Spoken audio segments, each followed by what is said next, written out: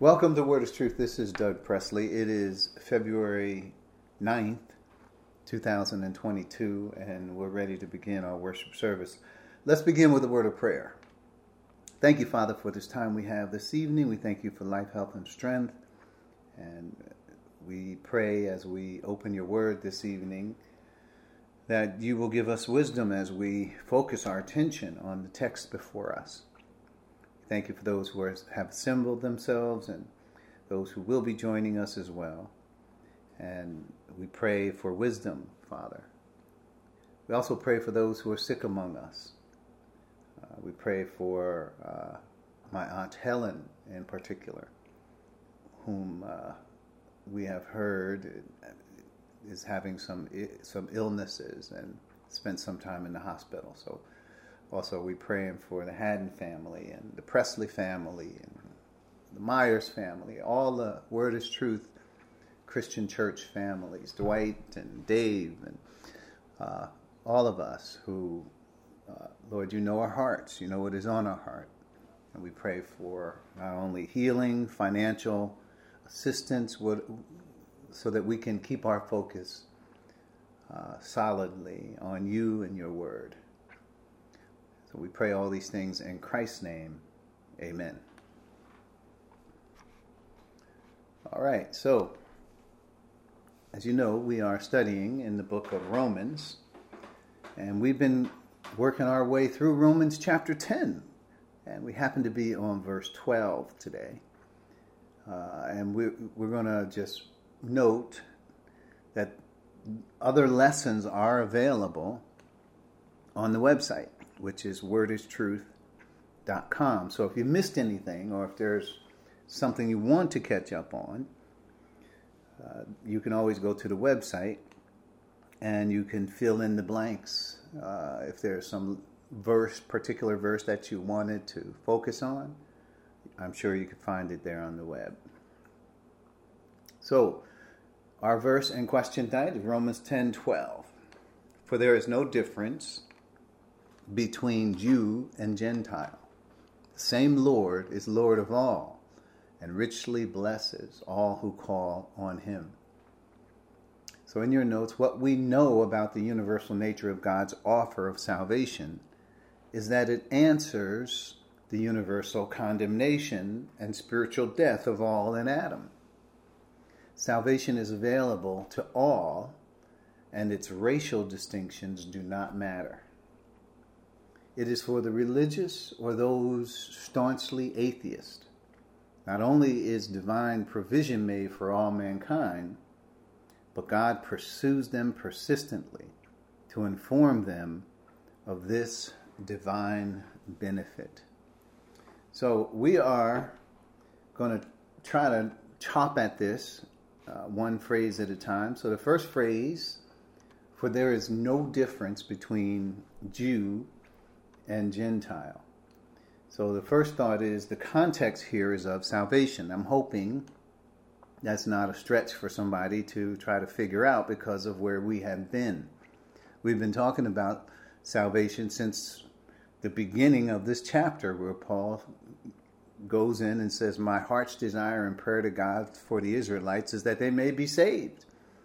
So we know that the conversation here is about salvation. And it's not a question. It's hopefully a foregone conclusion for us. So, but the context it's about salvation. But as I say, let's review, because there are differences between the two groups. And I say God called a nation. So, it's interesting. So if the phrase says, for there is no difference between Jew and Gentile, and then in my first thought is, hey, there are differences between the two groups, Jews and Gentiles, then obviously we need to make some adjustments as to why I think that is. In other words, if there's some direct contradiction of what the text says above, I need to explain myself, and I hope you understand that, because it's important that we make sure things flow according to what the Bible is saying. So let's just review that one more time. So what I'm saying is, the text says there is no difference between Jew and Gentile. And I said, but let's review, because there are differences between the two groups, Jew and Gentile. And for instance, God called a nation. And so, obviously, when we think about that, there is no contradiction. But what we do have is a context. The context is about salvation. And so point B is where I'm trying to help us understand what the differences are and what the differences are not. So our text is saying there are no differences. Obviously, it's talking about salvation. Let's just look at the places where it does not matter at all. Right? So that's point B. There is a difference between Jew and Gentile when it comes to calling. However, there are two places where it does not matter at all. So the Romans 1:16 passage above, that deals with to the Jew first and then the Gentile. So there is some difference. We can't just say there's no difference whatsoever, because there is difference. But when we put it in the context of salvation and we understand that God called the nation, so yeah, there's differences. God didn't call every person in the world to the Jewish nation. That's a very specific thing he was doing with the Jews. So we'll talk more about that later. So in this point B, there's no difference. There is a difference between Jew and Gentile when it comes to calling, as we just noted. However, there are two places where it does not matter at all. So let's talk about that. One, when it comes to salvation, there is no difference. Now, we just want to review Romans 3:12 and then 19 through 22. So let's look at that. Stand by. Romans 3:12. So 3:12 says, actually it should be 3:10. No, 3:9. What did I put in here? Oh, I did. It should. I'm going to correct my notes. So it's 3:9. I'm sorry. Okay. So 3:9 says, "What shall we conclude then? Do we have any advantage?" And no, not at all. For we all have already made the charge that Jews and Gentiles alike are all under the power of sin. So when it comes to being under the power of sin, there is no difference, Paul is saying. There's no advantage that the Jews have, even though God did call the Jew as his priest nation. There's no doubt about that. That's specific. But when it comes to salvation, there is no difference. They're all under sin. If you keep reading, there is none righteous, not even one. There is none who seek after God. There is none who do good, not even one. He's referring to the universal condemnation and unrighteousness and sin nature that plagues mankind. This is true of everybody, whether you're Jew or Gentile. And then verses 19 through 22. So 19 says, "Now we know that whatever the law says, it says to those who are under the law, so that every mouth may be silenced and the whole world held accountable to God." So notice, not just Jews, but the whole world. So if we're saying that there's no difference between Jew and Gentile, well, this verse would certainly be pulled. We could certainly pull this verse in as evidence of that fact. If the whole world is held accountable to God, that means the whole world is under sin. The whole world is under what is said earlier about being unrighteous. And this, if we don't understand this, it's important, then we don't see salvation as for all. And we're getting to that too, but this whole world being held accountable to God means that they have to be responsible to God. So, and that's important. So let's keep going. Therefore, no one, when it says no one, it means no one in the world will be declared righteous in God's sight by the works of the law. Rather, through the law, we become conscious of sin. So obviously, the Jew is brought to bear. The law is spoken of. And only the Jews really have the Mosaic law. The Mosaic law did not go to all Gentiles. So the Jew thinks that he can be righteous by keeping the law. That's a false assumption. So verse 20, it says, no one can be declared righteous in God's sight by the works of the law. Only the Jews had the law. Rather, through the law, we become conscious of sin. So the Jews are supposed to see the law, not from the standpoint of, if I do this, I'll be justified. They turned the whole thing around because the law was supposed to show them their sinfulness, who they really are before God. Unfortunately, they twisted that. Verse 21. But now, apart from the law, the righteousness of God has been made known, to which the law and the prophets testify. So notice, whatever righteousness, now God is introducing a righteousness, but there's not a righteousness because you've earned it, or you saw the law and you said, well, I'm going to do everything the law says. Now I did it. Now, God, are you pleased with me? And God is saying, absolutely not. There's none righteous, not even one. But there is a righteousness we can get from God. It's a righteous standing that he gives us, as we're going to see, by grace.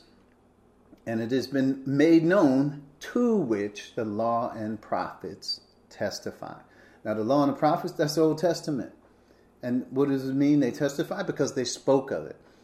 All we've got to do is know about Abraham and Abel and all the people who were saved in the Old Testament. Right? This is even before the law was even introduced. There were people becoming righteous through faith. And so the Old Testament bears witness to that. So let's keep going. For all have sinned and fall short of the glory of God. So all have sinned. When did all sin? All sinned when Adam sinned. Fall short of the glory of God. There's a reference to the fact that we possess a sin nature. And we are unrighteous before God. Verse 24. And all are justified. Again, that's all, meaning every person. And if you think about the context of where we came from, the whole world being held accountable to God, then that all here is universal, all mankind. They are justified freely by the grace through the redemption that came by Christ Jesus. Right? So there is literally no difference between Jew and Gentile, as we said in verse 22. It's given to all through faith in Jesus Christ, to all who believe. There is no difference between Jew and Gentile. So, no difference. Think about it. And Gentiles didn't have the law. So, if the Jew is looking at the Gentile get justified, obviously it does not have anything to do with keeping the law, because they didn't have the law. So that should be clear. So when it comes to salvation, not only our condemnation, our spiritual death, it doesn't matter. Everybody alike is under what we call the bad news.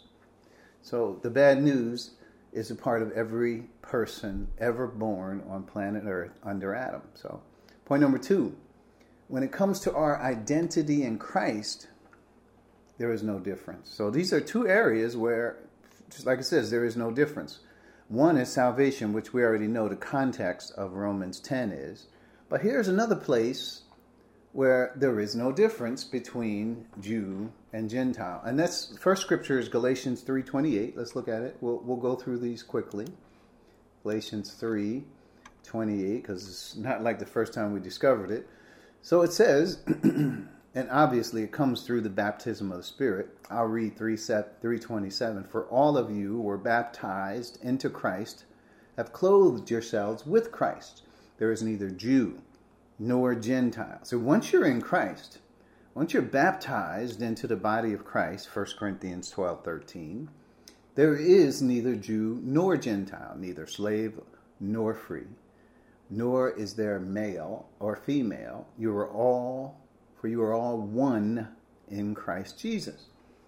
So this oneness that we have in Christ comes because of the baptism of the Holy Spirit. And it doesn't matter. If you were Jew, well, it didn't matter. You're not Jew anymore. If you're Gentile, it says no. There is no Jew, there is no Gentile. So does that make you something other than Jew and Gentile? And we are one in Christ. We're also called the church, the body of Christ, or the fullness of him. If I go to Ephesians 1, there's a lot of different terms for who we are in Christ. So that's Galatians 3:28. It literally just comes right out and says there's none of those distinctions matter. I want to read Ephesians 2:14 and 15 as well. Let's go there. Ephesians chapter 2:14 and 15 says, "For he himself is our peace, who has made the two groups," and the two groups he's referring to are Jews and Gentiles. He's made the two groups one, and has destroyed the barrier, the dividing wall of hostility, by setting aside in his flesh the law with its commandments and regulations. His purpose was to create in himself one new humanity out of the two, thus making peace. So one new humanity. It just literally just says one new man, right? One new person, and that's what that is a reference to the body of Christ. Again, the oneness that we have in Christ. And notice, he took from the two groups and he made one new, never before seen man. And that is the difference, right? That's something. So we were Jews, we were Gentiles, but because of the baptism of the Spirit, we're no longer that anymore. Now, I know a lot of people who are Christians in this age who may be saved by grace don't understand that or don't operate in their thinking according to those truths. These things are what God has called us. These terms in Christ, one in him, not Gentile anymore, not Jew anymore. But God sees us that way. So last verse, Colossians 3:9 through 11. Let's look at that one.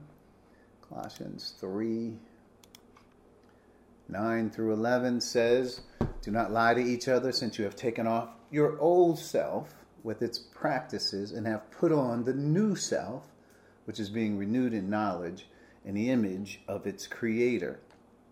Here there is no Gentile or Jew, circumcised or uncircumcised, barbarian, Scythian, slave or free, but Christ is all and is in all."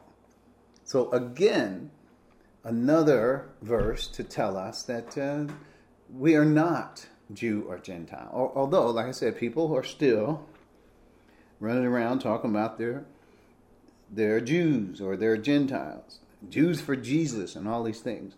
When really the scripture is clear, once you're in Christ, none of those distinctions matter anymore. There is no difference. I should just say it that way, just like the scripture does.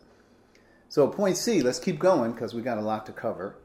God is the one who made the distinction between Jew and Gentile by creating the Jewish nation Israel. So this is a point to say that where did Jews and Gentiles come from in the first place? Well, God did that.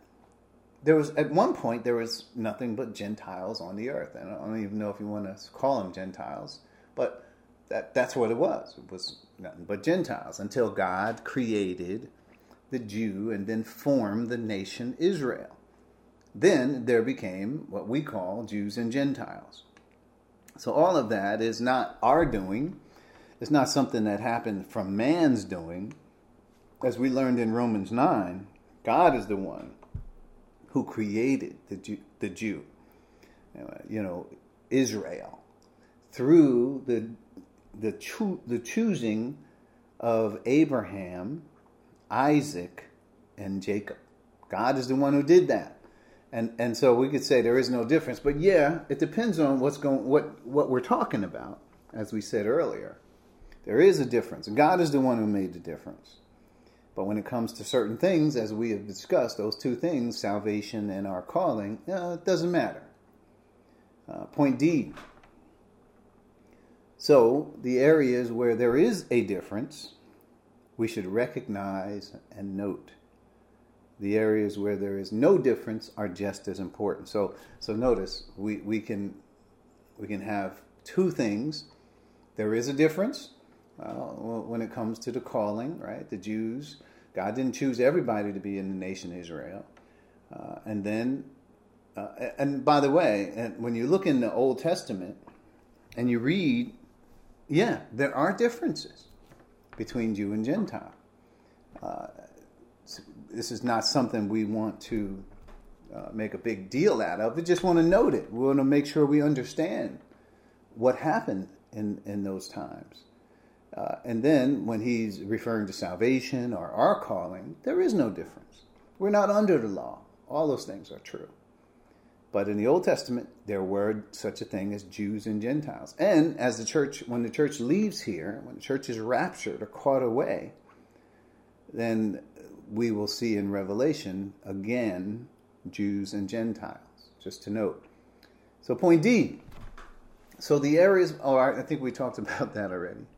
The areas where there is a difference, we should recognize and note. In the areas where there is no difference are just as important for us to note. Okay, point 2. So there is no difference between Jew and Gentile. And this is point 2. The same Lord is Lord of all. So here, there is only, this is the first thought, there is only one God. And Jesus is Lord of all. So this is how God is representing himself. And these are some of the ways when it says it's the same Lord, he's Lord of all. There is no God for different races. So if you were some people think if you're Asian, well, then, you're not going to be Christian, or if you're, Semitic or something, you're not going to be a Christian, or if you're Jewish, you're not going to be this. Everybody thinks their own religion comes with God's. Now, there is Hinduism, which boasts of many gods, a multiplicity of gods. They have family gods. There's gods, you can't even name all the gods there are. So when it comes to that, but what we find in the Bible here is that there's all of that is false thinking, because there is only one God for all mankind. That's it. So let me just read it again. There is no God for different races, religions, or isms. Whatever ism you happen to belong to, then they don't have their own God. There is but one God. I'm going to read a couple scriptures in this regard, and this is Acts chapter 17, 16 through 27. So let's look at that. I'm sure we read this before. 17, 16 through 27. So while Paul was waiting for them in Athens, he was greatly distressed to see that the city was full of idols. And why was he greatly distressed? Because idols are nothing. Those are false gods. And Paul didn't like it. Okay, he was distressed to see that that's what was going on there. People were focused on all these different gods. 17. So he reasoned in the synagogue with both Jews and God-fearing Greeks, as well as in the marketplace by day by day with those who happened to be there. So notice, Paul didn't focus on the idols. He was focused on the true God, and he was going to witness. Verse 18, a group of Epicurean and Stoic philosophers began to debate with him. Some of them asked, what is this babbler trying to say? Others remarked, he seems to be advocating foreign gods. They said this because Paul was preaching the good news about Jesus and the resurrection. So then they took him and brought him in to a meeting of the Areopagus. Hopefully I can pronounce that correctly. Where they said to him, may we know what this new teaching is that you are presenting. You are bringing some strange ideas to our ears, and we would like to know what they mean. All the Athenians and the foreigners who lived there spent their time doing nothing but talking and listening to the latest ideas. Verse 22. Paul then stood up in the meeting of the Areopagus and said, "People of Athens, I see that in every way you are very religious. For I walked around and looked carefully at your objects of worship. I even found an altar with the inscription, 'To an unknown God.' So you are ignorant of the very thing you worship. And this is what I am going to proclaim to you. The God who made the world and everything in it is the Lord of heaven and the earth, and does not live in temples built by human hands. And he is not served by human hands as if he needed anything. Rather, he himself gives everyone life and breath and everything else. From one man he made all the nations, and that they should inhabit the whole earth. And he marked out their appointed times in history and the boundaries of their lands. God did this so that they would seek him and perhaps reach out for him and find him, though he is not far from any of us." So I give you this passage to note how just the perspective of the Apostle Paul and God working through him to deliver this message, to show the universality of God. There is not a God that did something else and a God who was over there managing the sun. And there's just one God, Paul is making. And this one God has done everything. This one God has given life to every person that is on the earth. And he is, these scriptures are valuable to our understanding as we think about who God is and what about other religions. They didn't grow up in Christian circles, so how are they going to hear the gospel? And all those questions, Paul speaks to those things in these verses, which is really, I think, valuable to our discourse. So, just to note, those verses to me tell us a story. It tells us that there is one and only God. It's the same Lord, the one who made the heavens and the earth. Same Lord is Lord of all. And then I have Revelation 7, 9, and 10. I just read that. Revelation 7, 9, and 10 says, After this I looked, and there before me was a great multitude that no one could count, from every nation, tribe, people, and language, standing before the throne and before the Lamb. They were wearing white robes and holding palm branches in their hands. And they cried out with a loud voice, "Salvation belongs to our God who sits on the throne and to the Lamb." So there is to God and the Lord Jesus Christ, right? This is the only way of salvation. And notice, it's not just some people at some region of the earth or some race of the earth or whatever religion they happen to be. Who do we see here? In this great multitude that no one could count, from every nation, tribe, people, and language, standing before the throne. There it is. He is the God that we serve. Is the God of all, not some, all. And that's what this verse is telling us. Point B, salvation is found in no one else. For this is just a quote from Acts 4:12. No one else, and there is no other name under heaven given to mankind by which we must be saved. And Acts 4:12. So just notice, there is no other name. There is no other salvation. There's no other means of salvation or way of salvation. This is it, through Jesus Christ. Now, some people think that's arrogant for us to say that, because there's so many religions and we must respect all these religions. But this There is no compromise. This is it. There is no other way. There is no other name whereby we must be saved. So, no compromise. Point C, God's desire and unlimited atonement speak of his salvation as universal in nature. God is not saying, well, I'm saving just the Jews, or I'm saving just the Gentiles. No, it's universal. 1 Timothy 2, 3 through 6. We'll go through these quick. 1 Timothy 2, 3. This is good and pleases God, our Savior. So God is pleased with this. This is something that is part of his will to do. And so here it is. Who wants all people to be saved and to come to a knowledge of the truth.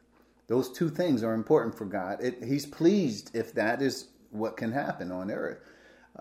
Verse 5, for there is one God and one mediator between God and mankind, and that is the man, Christ Jesus. So it doesn't matter where you were born. It doesn't matter what language you speak. It doesn't matter what race you are in. It doesn't matter what region of the earth you are in.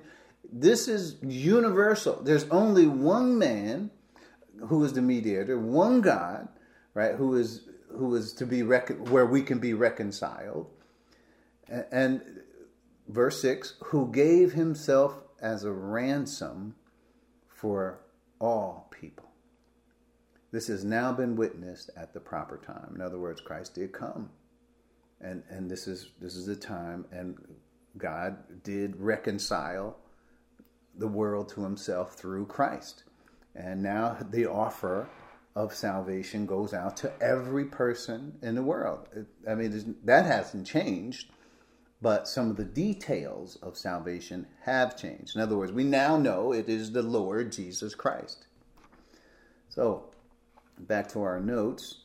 We also have 2 Peter 3:9, which is another verse. 2 Peter 3. Let's go to it. So the Lord is not slow in keeping his promise, as some understand slowness. Instead, he is patient with you. Here is his will again. It's the burning desire in his heart, not wanting anyone to perish, but everyone to come to repentance. So it's important. This is another verse expressing the will of God. 1 John 2:2. I'm going to just quote it for you. It says, and he, that is Christ, is the propitiation for our sins, and not for ours only, but for the sins of the whole world. So God paid for every sin of every person without exception. Every person in the world, wherever they are, whenever they were born. Right? This is all part of God's plan to save all. 2 Corinthians 5:14 and 15 is another one. We're talking about the universality of not only what God has done, but who he is, the fact that he's the only God, the only Savior of all. 2 Corinthians 5:14 and 15 says, for Christ's love compels us, because we are convinced that one died for all, therefore all died. So in other words, if Christ died for everybody, everybody must have been dead. That's what this verse is reasoning. And he died for all, that those who live should no longer live for themselves, but for him who died for them and was raised again. So, but verse 14 nails it. It says that this is God's love. In other words, it's his will to send Christ and to die for all the ones that had already died. In other words, that were dead. And that's the whole human race. So, without exception, as we discussed. And then verse 19, as you know, in the same chapter, that God was reconciling the world to himself in Christ. And look at this, not counting people's sins against them. So the sins of the world, right? The reconciling the world. And what about it? Not counting the world's sins against them. He has committed to us the message of reconciliation. I must say this. I hope this is the gospel that is on your lips when you go talk to people. Are you making an issue of sin? Are you trying to pin them down and tell them that they need to repent or that they need to keep the law for salvation or some other thing, that salvation is not grace and their sins matter? No, our sins were never imputed to us for judgment. They were imputed to Christ on the cross. That is the message of reconciliation. So this is what should be on our lips. Continuing, point D. Compromise on this point is not possible. There is only one God. That is it. So and these verses are telling us it's the same Lord of all, right? That's it. It's the same Lord, and he is Lord of all, not Lord of some. Lord of all. So Psalm 115, 3-8. Let's look at that. Psalm 115, 3-8. Let's look at that. We haven't been here in a while. Well, maybe you haven't. Maybe in your personal studies you've been here. 115, 3-8. Let's look at this. Our God is in heaven. He does whatever pleases him. But their idols are silver and gold, made by human hands. They have mouths, but cannot speak. Eyes, but cannot see. They have ears, but cannot hear. Noses, but cannot smell. They have hands, but cannot feel. Feet, but cannot walk. Nor can they utter a sound with their throats. Those who make them will be like them. So will all who trust in them. So there again, God is just detailing for you.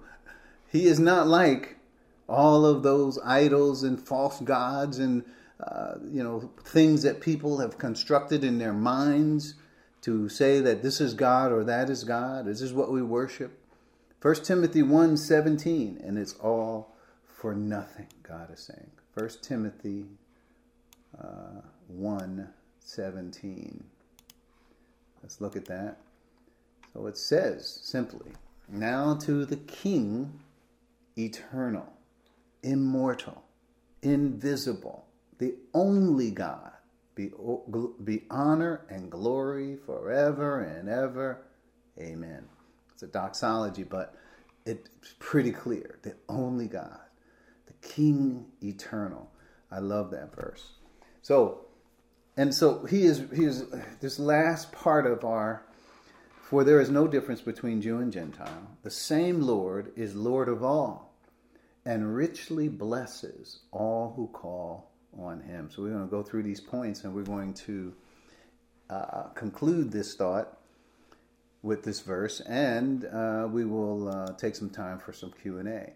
So and richly blesses all who call on him. First thought, to be richly blessed in this context is about salvation. How do we know that? Verse 13 in Romans, let's go back to Romans. Let's make sure we are focusing and paying attention to the context. So here I'll read it. For there's no difference between Jew and Gentile. The same Lord is Lord of all, and richly blesses all who call on him. And then verse 13, for everyone who calls on the name of the Lord will be saved. So we have to say this is a salvation context. So that's what he's dealing with. We already know that, but I just wanted to make sure we understood what does it mean for them to be richly blessed, right? We just had to put that in the perspective of the context. Point B, God rescues us through the work of our Lord Jesus Christ from, should be, our position of death. Now, these are just some of the things that salvation does for us.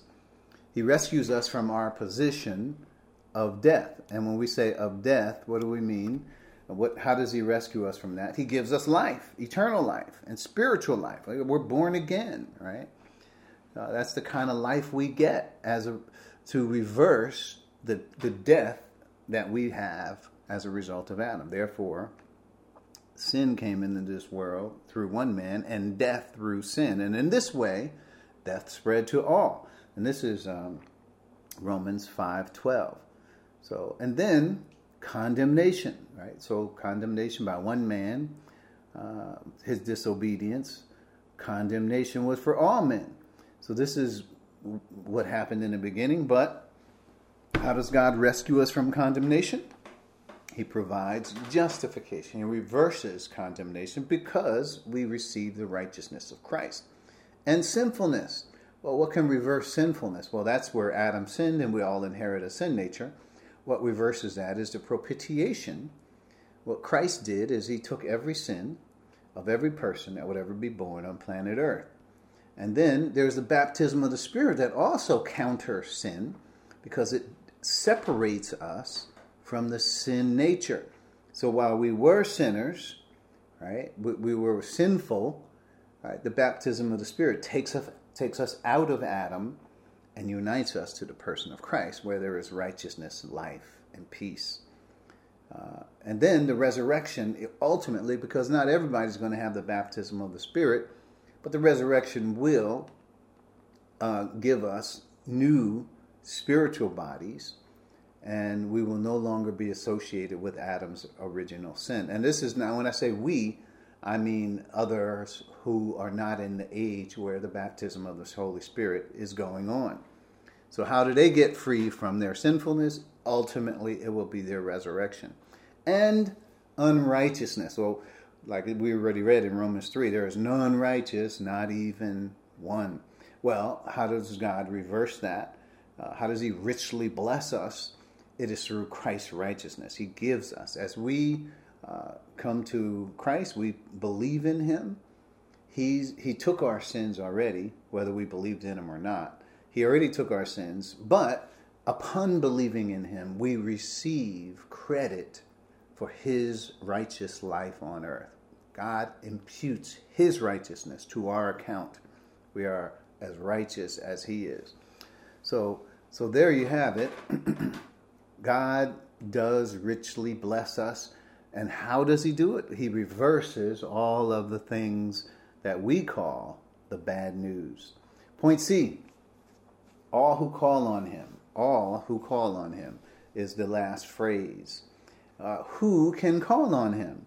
And these are the universal appeals to those who are on planet Earth. And what does he say? Anybody or whoever. We can see that from John 3:16. Whoever believes in him will not perish.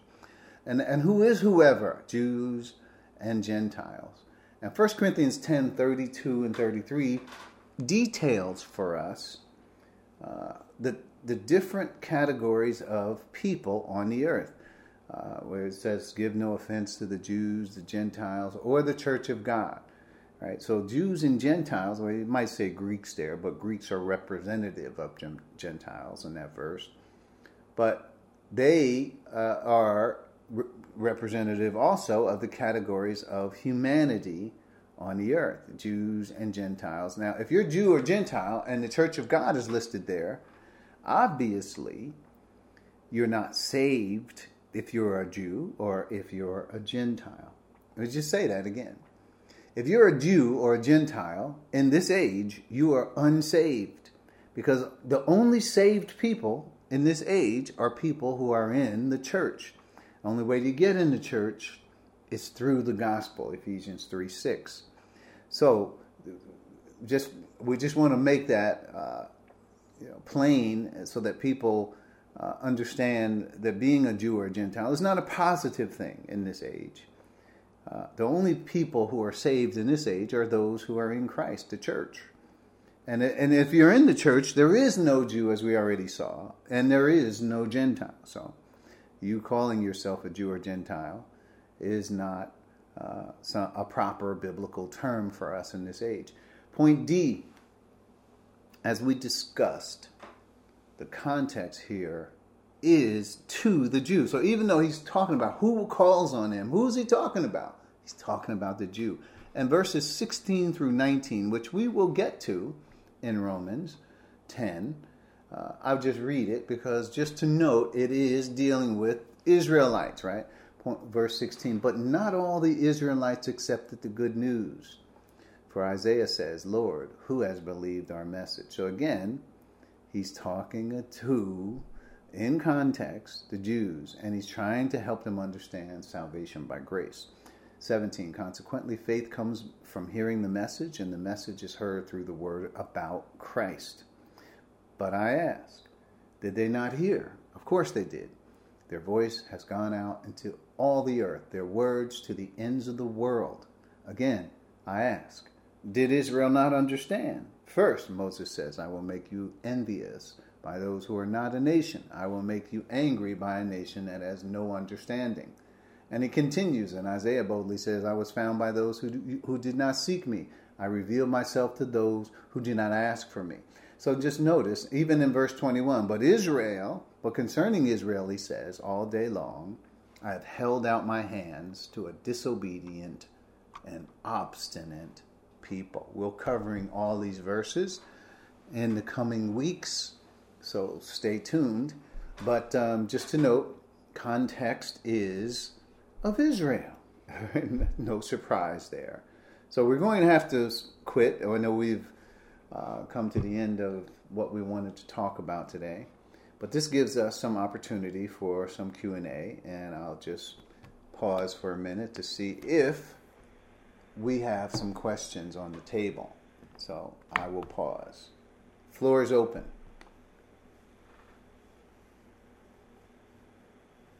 Okay. So I had a question. This was stemmed from last week. Sure, go right but ahead. It's in line with today's study, too. Mm-hmm. So, when Christ was talking to Nicodemus, and he said to him, unless one is born again, you will not see the kingdom of heaven. So, I think we had this discussion before where we stated that they were born again in the Old Testament. Yes. Right? Yes. Okay. So born again is not part of this mystery. But then over in Peter, I think with First Peter, when Peter talks about being born again in 1 Peter 1:23, Mm-hmm. we're talking about in the dispensation of the church now, right? It says you have been born again, not of perishable seed, but of imperishable. 1 Peter 1:23. 20. For you have been born again, not of perishable seed, but of imperishable, through the living and enduring word of God. And go right ahead. So now over here we're in the mystery. We're in the mystery, right? Well, Peter is talking to people who are in this age. Yes, that is true. Right. So when God was referring to it back to Nicodemus, it's the same process, but it has nothing to do with the mystery. That is correct. So that is correct. Yep. Yeah. Born again it's a universal concept that happened in the Old Testament, and it continues to happen. So born again is another way of talking about those who are saved, right? So born again, we talked about spiritual death, right? Spiritual death, what is the reversal of that? It would be life. How you get spiritual life? You got to be born again, right? And born again by means of the Spirit. So some people have talked about these ministries of the Spirit as though they are unique to the church. But only 5 of the ministries of the Spirit are unique to the church, and that is baptism of the Spirit, sealing ministry of the Spirit, the indwelling of the Spirit, gifting of the Spirit, and did I say the filling or the seal? Did I say? I might have said one twice, but in any case, those are the only ones that are unique to the church. Right? Just to be born again, right. Or where God the Holy Spirit makes effective your salvation, is part of everybody's experience in the world, all mankind. But go right ahead.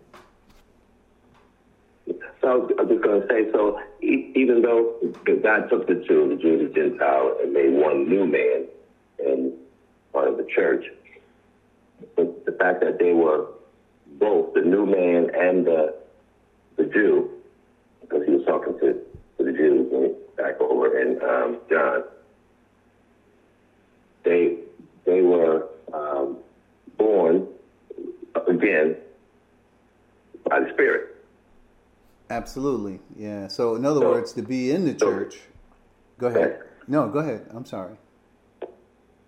I was just saying, so they had the same makeup as someone being born again in the church age, or someone being born again prior to the church age. Yes. It's the same new. Well, we say a new man because God took the Jew and the Gentile, made a new man, which has never been made before. But that person still became anew, even the Jew being born again. There was something new about him that wasn't prior to him being born again. Well, and he had everything. Go ahead. Yeah, I would say when you look at Ephesians chapter 2 is where you're talking about made one new man. That is not a reference to being born again. That's more of a reference to the baptism of the Spirit, because that's how one new man is made, and that is through where God unites both Jews and Gentiles in one body. So that's part of what we could say post-salvation work in this age. But being born again, that is, like we were saying, it's universal. It's a requirement for people in this age. It's a requirement for Jews. It's a requirement for Gentiles. They need to be born again before whatever calling over their life will be realized. So God called the Jew, but the way the Jew could properly respond to God's call is they would need to be born again. Of course, the Jews resisted that. That's where it says, you do always resist the Holy Spirit. Well, what was the Holy Spirit trying to get them to do? To be born again, to be saved. And then they could live their life, their calling out in Israel. So same here with the church. So what does the Holy Spirit need to get us to do? Same thing, be born again, be saved, be justified. And these are all ways of talking about salvation. And then what happens as a result of us? Well, we're baptized by the Spirit, we're sealed by the Spirit, we're indwelt by the Spirit, we're filled by the Spirit, we're gifted by the Spirit. These are all things that happen to us in particular in this age. But only as we have come through the door of salvation. Go right ahead, Bill. Okay. So I was just trying to see if they had the same, what was necessary to receive. Well, obviously they didn't, because the baptism of the Spirit hadn't occurred. It Right. just had the born again, which was done by the Spirit. Right. Not the baptism of the Spirit. Correct. Yeah. Yeah. So Peter's saying, about being, his verse 23, you have been born again, not of perishable seed, but of imperishable seed, by the living and enduring word of God. So again, that's not a reference to the church age doctrines per se. Although, in order to experience any church age doctrine, this needed to happen. Salvation, right? You needed to be saved in order to be a part of the church, which is different from Israel. See, in Israel, you didn't have to be saved. You could just have the genes of Abraham, Isaac, and Jacob. Now, it's not God's preference that you not be saved. It was his preference that you would not resist the Holy Spirit. But they continue with Abraham, Isaac, and Jacob, the genes, and they're Israel, but they're not fulfilling God's purpose. But they're still Jews. They're still a racial identity as Jews or Israel. But not so in the church. If you are not saved, you are not part of the church. Period. You are either a Jew or a Gentile, as we said earlier. And in this age, a Jew and Gentile means you're unsaved. You're not saved. So hopefully that answers a little bit. But I will pause, see if there are other questions out there, other thoughts. before we close.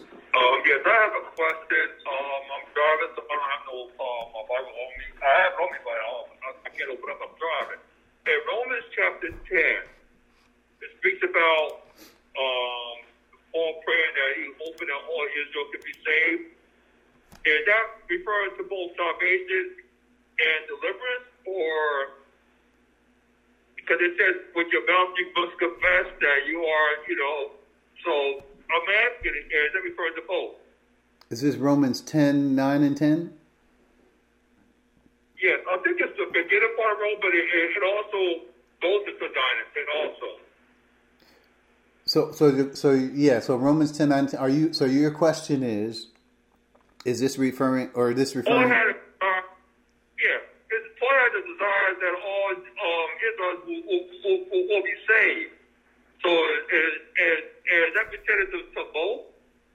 Yes. So Romans 10, 9, and 10 is for both, Jew and Gentile. It doesn't matter.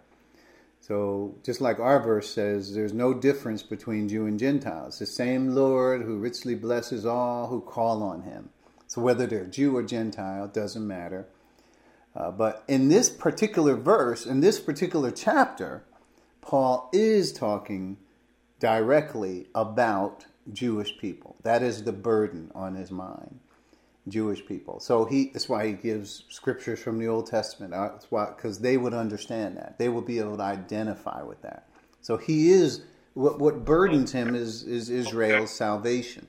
But yes, the truth of the matter is, anybody who calls on the name of the Lord will be saved. This is, we know calling on the name of the Lord is believing in Jesus Christ. That's what it is, literally.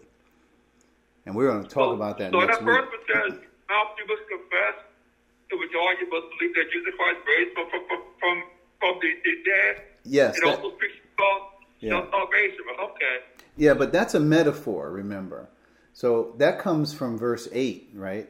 But what does it say? The word is near you. It is in your mouth. It is in your heart. That is the message we have concerning faith that we proclaim. So Paul is using this, if you look at verses 6 through 8, he's giving an analogy of how Israel should have obeyed the law. It was right there. They didn't have to go up to heaven or somewhere to bring it down to bring it up. It was near them. It was literally in their mouth, he says.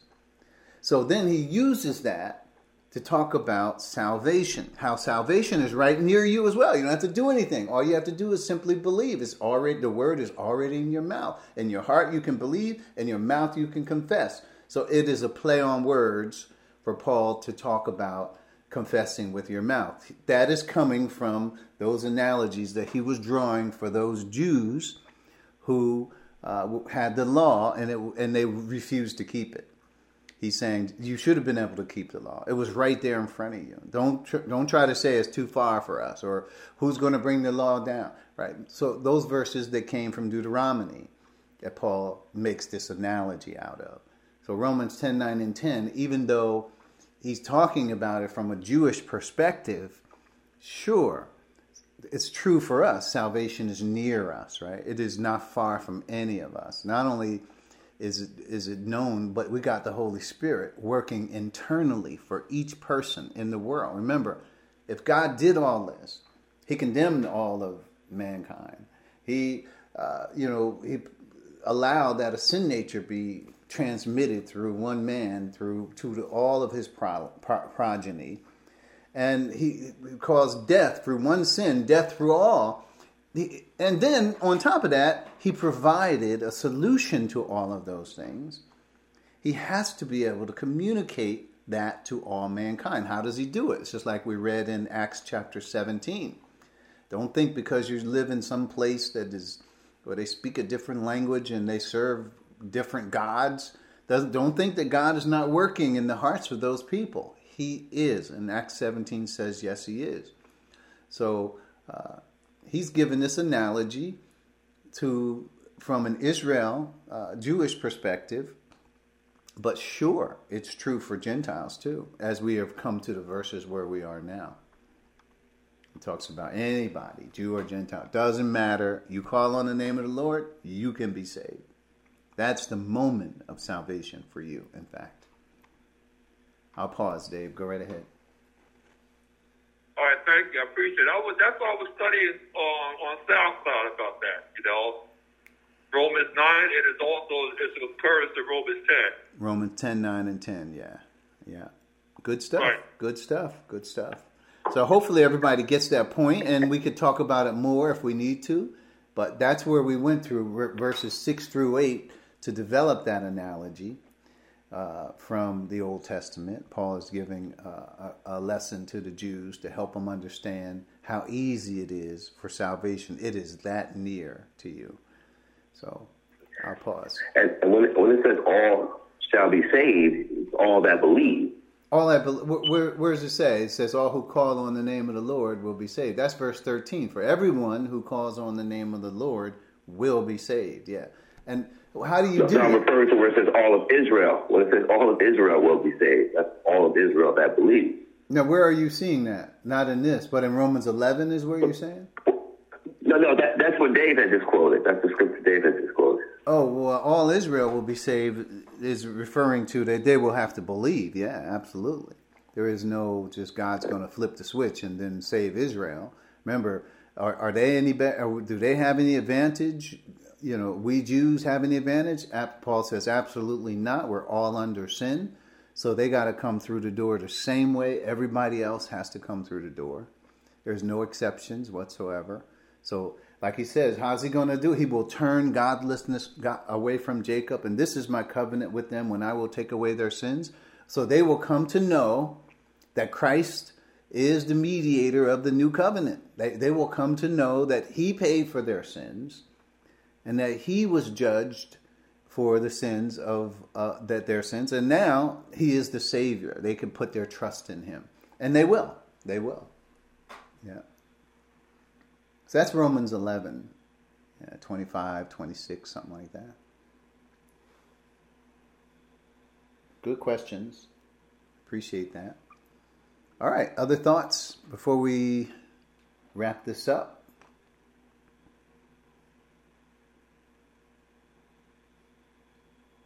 All right.